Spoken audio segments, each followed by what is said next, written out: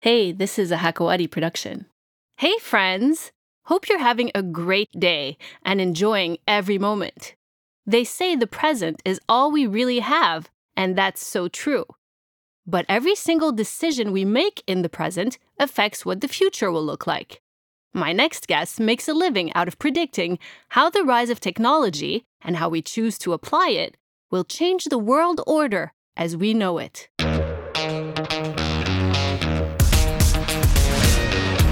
He's a geopolitical futurist at the Center for Innovating the Future in Toronto, Canada.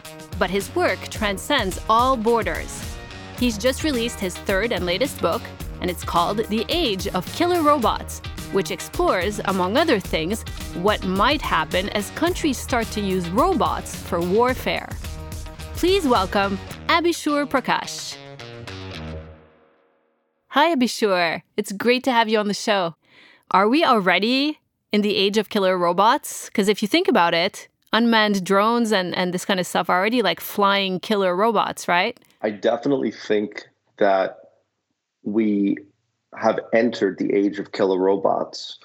I don't know if the world realizes that, but a few very switched on defense companies and governments are very aware of that. And I'll just give you one data point.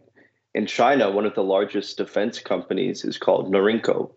And a senior executive in that company said that he believes that as early as 2025, battlefields could be free of humans.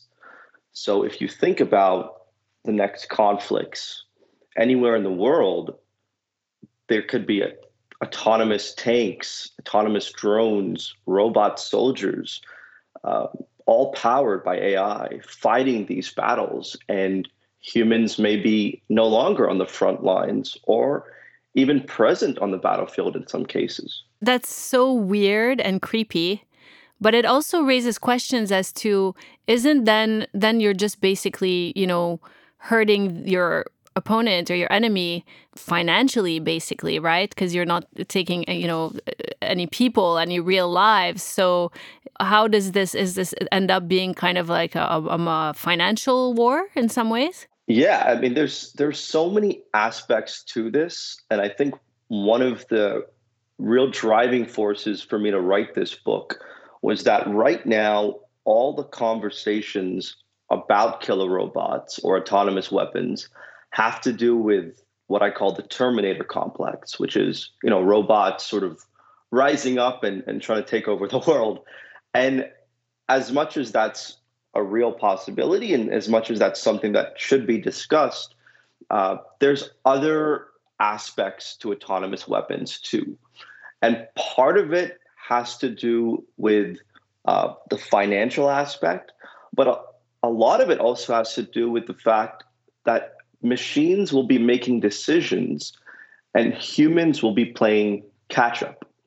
So what I mean by this is that right now in the UK, a drone has been developed called Taranis. And Taranis is named after a Celtic god, the god of thunder.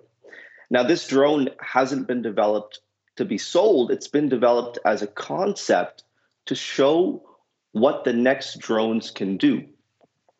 And a key part of this drone is that it's capable of operating completely autonomously. It's capable of, doing entire missions without any human input. And so in the future, when governments and militaries have this drone at their fingertips, have deployed this drone the way other countries have deployed drones around the world, this drone will be making decisions on its own. Who to attack, how to attack, what to do, who is considered a threat, who is considered an ally.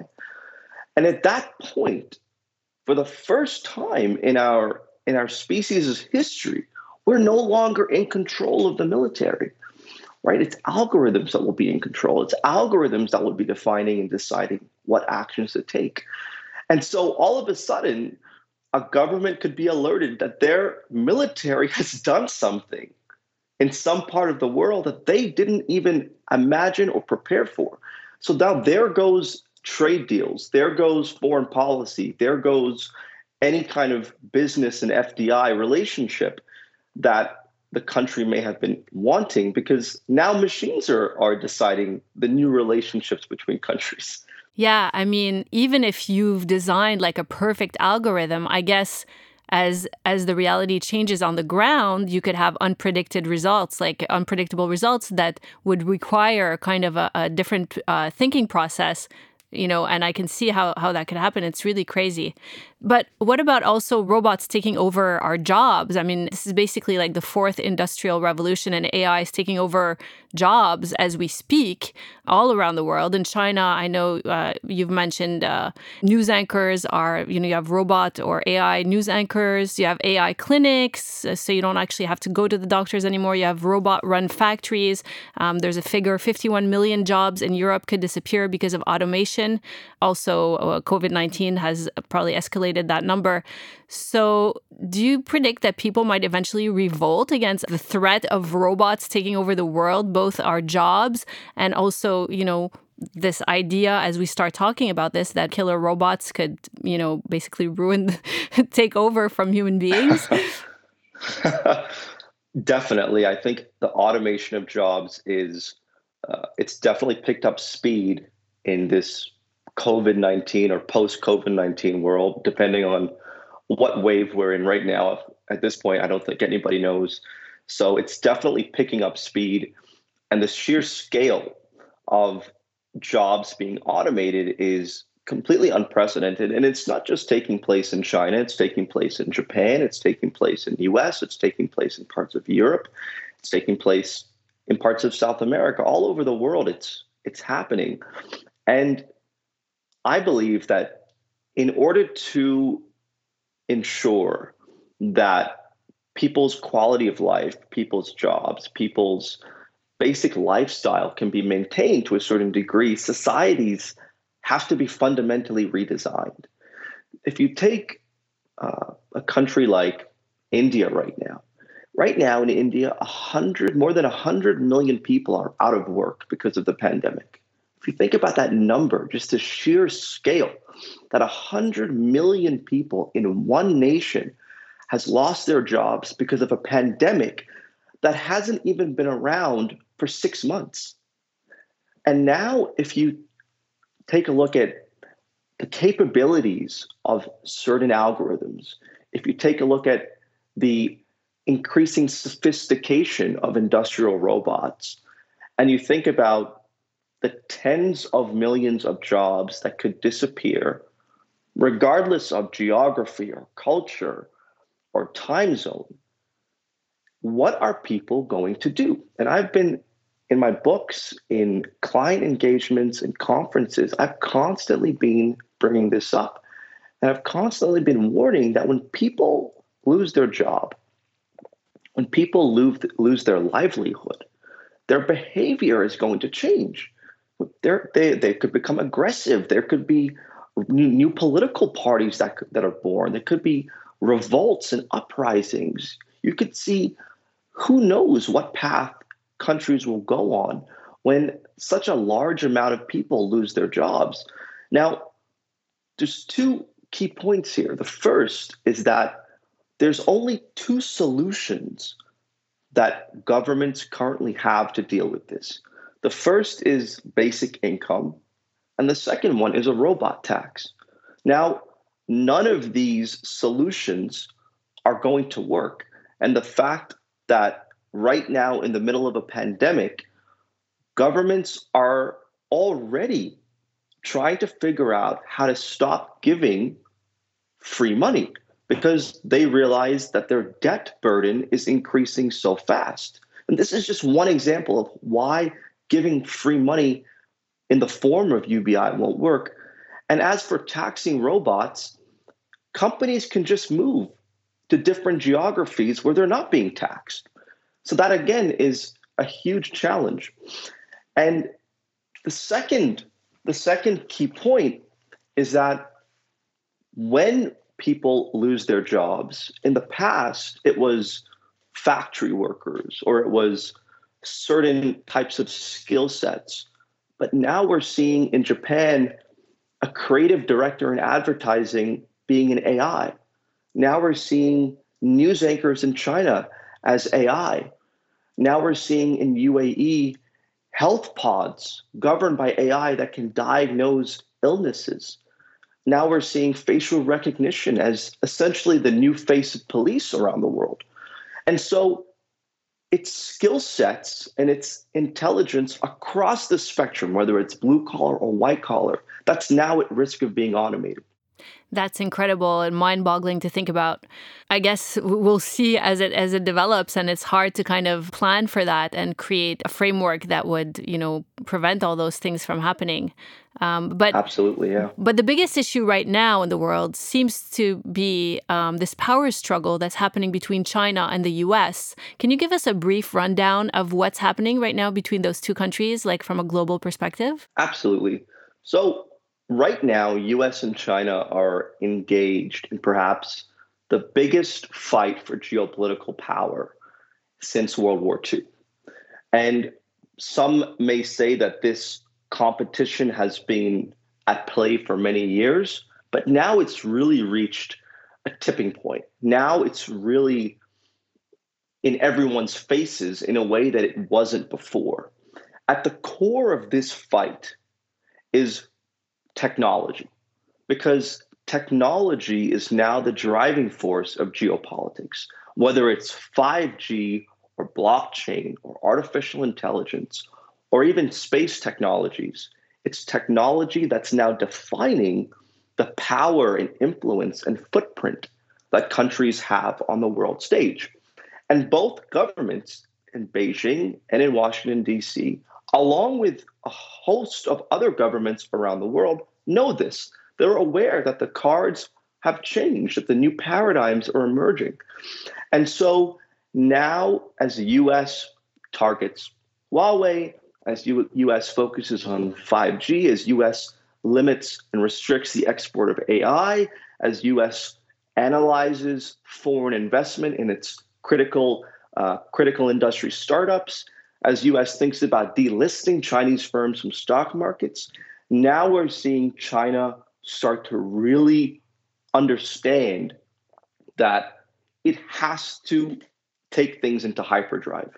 And so this Cold War is culminating in what you could call a decoupling between US and China. Again, technology at the center.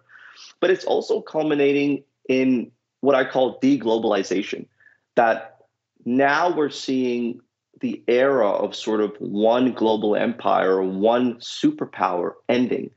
And whether someone replaces that or not is yet to be seen. But I think more than anything, we're going to see multiple countries now fighting for power. So if there was a robot war right now, who do you think would win? It's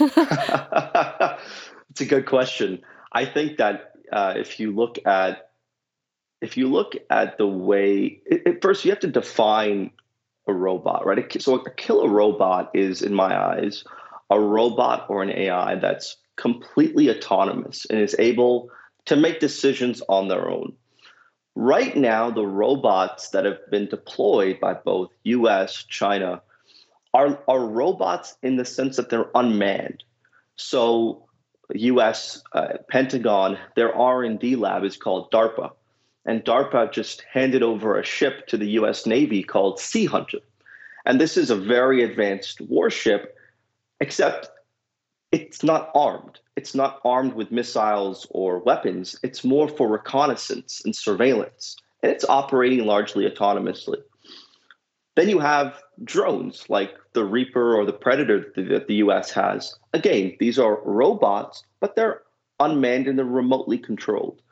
I think what we're going to see in the next 5 to 10 years is that this unmanned paradigm is going to be replaced with fully autonomous paradigm.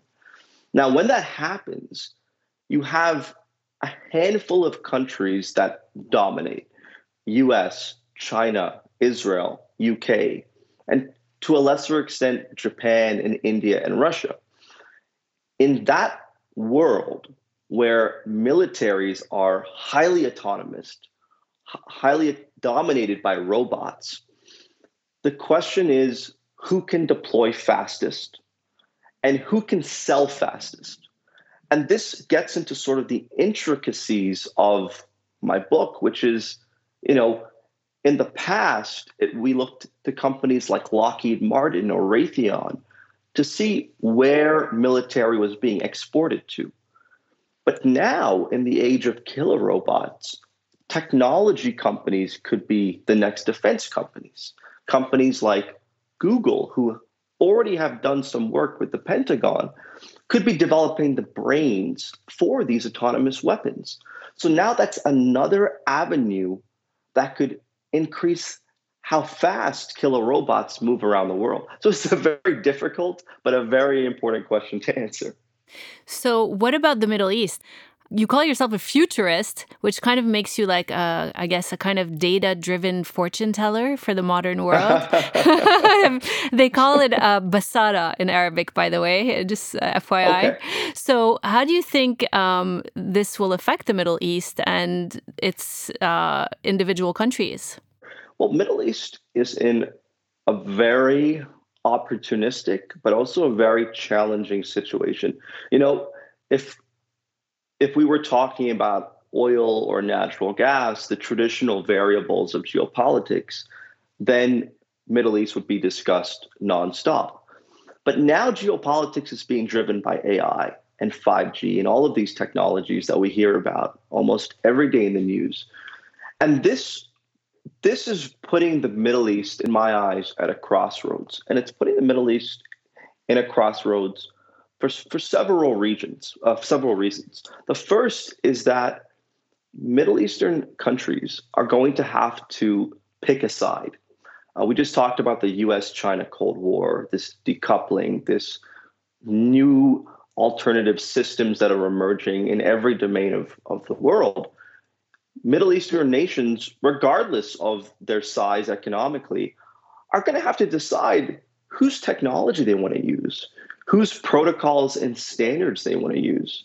If you take artificial intelligence, for example, countries like UAE have literally begun the process of redesigning their economies to make them algorithmic economies. Now, whose AI is UAE going to use? Is it going to be American AI? Is it going to be Chinese AI? Is it going to be a different country's AI? What are they using Because right that's now? Sorry to interrupt. sure. I think they're using mainly Western AI in the business and commercial spheres, but it's very interesting. In the media sphere, it's Chinese AI, and in the consumer sphere, it's both. Because consumer sphere is defined by the smartphones that somebody has. It's defined by their lifestyle. So it's both. You could even say TikTok right now is a type of Chinese AI. But then this leads to the third possibility.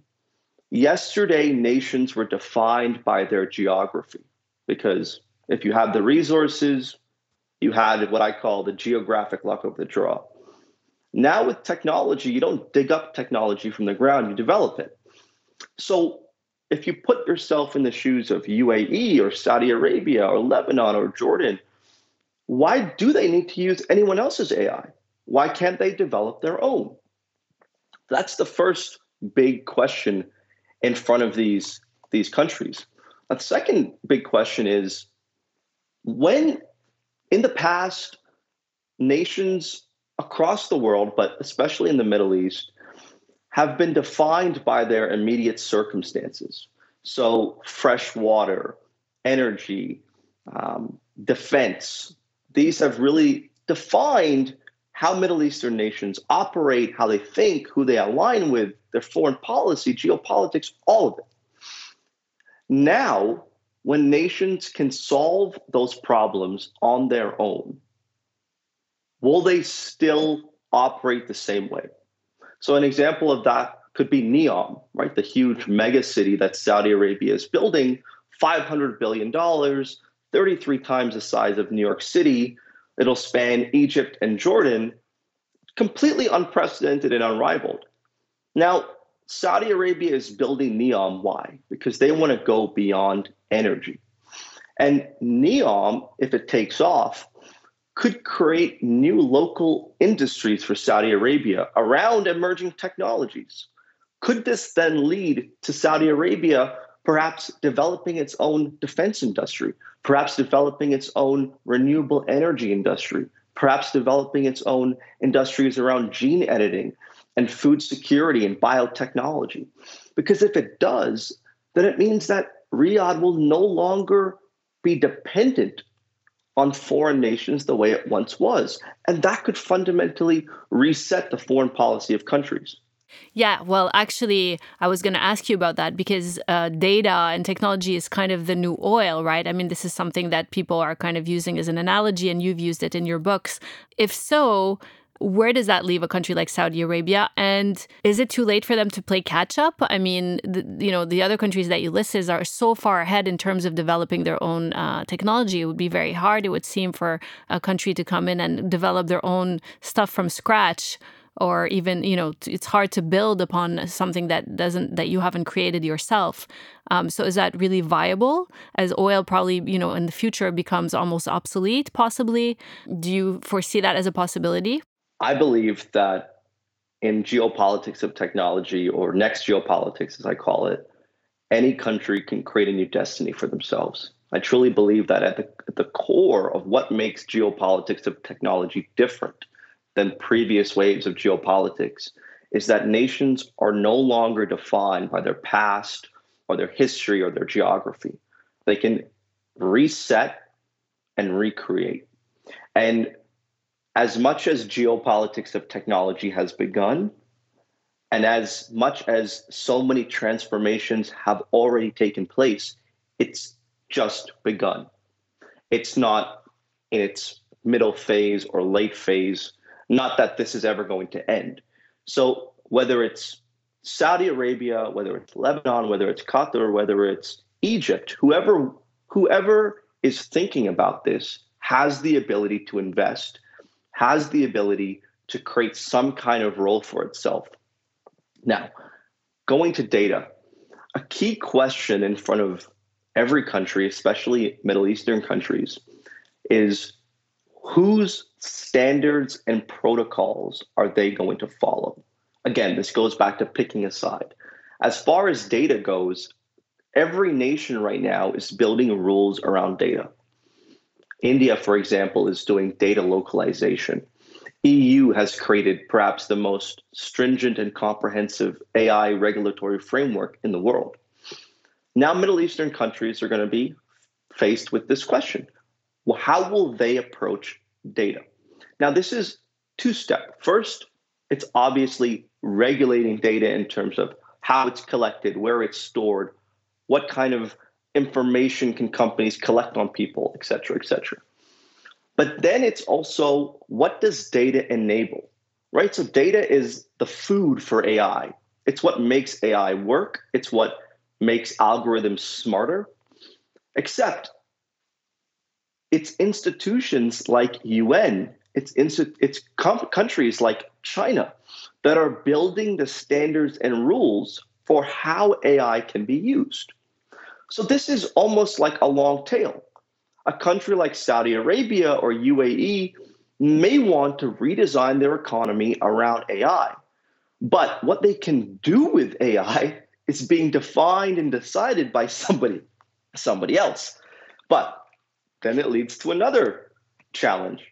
Should these countries continue to abide by the so-called global system? What's to stop any country in the Middle East from saying, no, I'm not going to use your rules or your standards. I'm going to develop my own. So you can see here that there's a lot of moving pieces.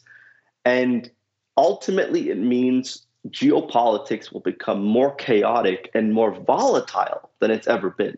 Yeah, so what do you know about the UAE's Ministry of AI? They're obviously trying to do what you're talking about, oversee technology, create a proper framework for how it should be used across that country. What do you know about it? And should every country have one of those? I think every country should have a Ministry of the Future. It's something that I've been talking about for some time, that governments should create a cabinet position and have a minister of the future there, and I can get to why in a second. UAE has had their Ministry of AI for a few years now, and when it launched, it was a really big deal because it showed how switched on the leadership in UAE was and still is. But right now is the big test for that Ministry of AI. Right now, in this era where the pandemic has changed so much, where economies need new lifelines to grow, the Ministry of AI now has to go beyond simply trying to attract startups or trying to build talent, i.e., through their AI university. Now is the time to really test whether Ministry of AI has what it takes to lead the UAE forward. And an example of what I mean is perhaps UAE can build an AI healthcare system.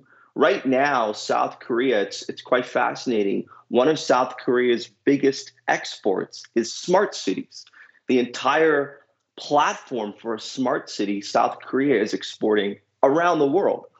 So in a same sense, right now, UAE could build an AI healthcare platform that can diagnose conditions, perhaps even propose medicines, and start exporting that. That's an example of true leadership in this age of AI, in this age of geopolitics of technology. Do you worry that all this data, all this technology is taking away from our freedom as human beings and from our power as individuals as, we become less and less relevant in every part of, our lives? Definitely. The key paradigm shift here is that before, you and I may have been worried about, is somebody watching our internet browsing habits? Is somebody reading our emails? Is somebody monitoring our phone calls? But we weren't defined by that. If if somebody read our emails, we that didn't define, whether we could go and get a loan from the bank. Now this is shifting. Now our data is increasingly going to define what we can do. And that is a huge transformation in the world, in the way people live. And this is a transformation that isn't just limited to countries like China. It's going to happen in democracies too. And when you look at in UK, they've more than 50 towns have created something called citizen scores. That these are scores that define citizens based on their behavior and activity in daily life. If you look at even companies in Japan, one of the most popular social media companies is called Line, and they've launched something called Line Score. And this gives people a score based on their activity in the different line apps. Line has several different apps. And then what people are doing in those apps defines their score. And their score defines how much credit they can get from Line Credit, their financial wing. So you can already see now that people who may be doing things the same way they were 5 years ago are now going to be defined by their behavior. And this is going to lead to a complete breakdown in privacy, in rights and freedoms. People are going to come out and say, what's going on here? How do we ensure that our privacy, our freedoms are intact in the face of technology that could be seen as becoming more and more intrusive? And there's no right answer, because in the context of governments and policymakers, if you only protect civil liberties completely, then you stifle innovation. But if you give technology companies free rein, then you put at risk your entire population and society and democratic values. So there has to be a middle ground, and that middle ground is yet to materialize. In your opinion, I mean, I believe in the goodness of most people, and all this technology that's being developed is probably, engineers that are excited about what they're doing. But do you think there are now nefarious forces behind all these big companies that are being, run by some of the world's most powerful people, without naming any names? In your opinion, since you dive into this like on a daily basis, not to be a conspiracy theorist, but is there some sense of like a Machiavellian game going on where it's really a power grab at any cost? I haven't seen that myself. What I am seeing though is that um, there are challenges emerging that have to be taken more seriously. So I'll give you an example of what I mean. Right now, a big challenge is AI bias. Right now, AI bias is essentially algorithms behaving in ways that are unfair and put certain people at a disadvantage. Uh, an example is a beauty contest that was held a few years ago where an algorithm was the judge. And so people from around the world put in pictures, sent pictures, and all the contestants were predominantly Caucasian. All the winners were predominantly Caucasian. And so people started asking, well, what's going on here? And when researchers looked into it, the algorithm had learned the concept of beauty by going on the internet. And when you search, beautiful people in Google, it's predominantly Caucasian people that come up in the first results. So, or take a look at Uber and Lyft. It just came out a week or two ago that people that are going to non-white neighborhoods are being charged more for their trips. And this is a huge challenge because it only puts the onus on two people: engineers who are building these algorithms or people themselves. Because engineers who are building it, one could argue that they're inputting their own biases, their own prejudices, perhaps knowingly or unknowingly. But if that's not the case, then these algorithms are learning from society. They're learning from us as people. They're learning from our prejudices, our behavior, our habits. And that puts the onus on us. And it begs the question, how do you feed an algorithm data that is quote unquote clean, that doesn't have bias? And is that even possible? And if you think about all the places where algorithms are going to be, from hiring to policing to credit and finance to healthcare, and then you apply this risk of bias, all of a sudden you have huge disinfringement going on, huge disadvantage going on, and people are going to start calling out these technology companies and governments and saying, what's going on here? What is this? Wow, it's fascinating stuff to think about, really. Doesn't your last name, Prakash, mean light in Sanskrit? Something like that? It might. You probably know more I than me Googled about it. that. I thought it It's a was, very popular name in India, Prakash. well, let me know if that's true, because I thought that if Okay. so, it's kind of cool because we need you to shed some light on all of this. Most people don't understand what the heck Thank is you. going on. It's such a tangled web of data and technology that's becoming so complex and massive all around the world. So it's really nice to have someone that's paying close attention and they can explain it in such a clear, easy to understand way. Thank you. Thank you. But one thing that makes this era that we're entering, era of geopolitics, so different is that before, geopolitics was really about a handful of governments, investment banks, resource companies, and a handful of regions. Now, and that meant that, the average person wasn't really affected by geopolitics. Now we all are. Now, even an app like TikTok is considered geopolitical. Now, data, who has the data, where's the data going, is considered geopolitical. Now, when we travel, we might have to, our faces might be scanned by facial recognition software coming from another country. So now everybody, everywhere, regardless of their profession, their geography, their gender, their age, anything, is going to be defined by this new world. And so this makes this new era of geopolitics far more personal and far more important than ever before. Yeah, and TikTok is a whole other story, a whole other topic that we could talk about. And they're kind of coming in strong right now in the Middle East. We actually had a guest from there a few weeks ago. There's so much to talk about and so little time, but it's been really great having you. I hope you come again soon. Absolutely, Nadia. Thank you so much for having me on. It was great fun. And tell us where your new book is available. Absolutely. You can order it on Amazon worldwide, and it's available right now. Killer Robots. The Age of Killer Robots, correct. The Age of Killer Robots. Food for thought tonight as we go to sleep and have nightmares. That's it. Thanks for listening, and be sure to check us out on social media. If you liked this episode, you'll love TMR's laptop bags and unique bracelets and necklaces, all made for people like you in Beirut, Lebanon.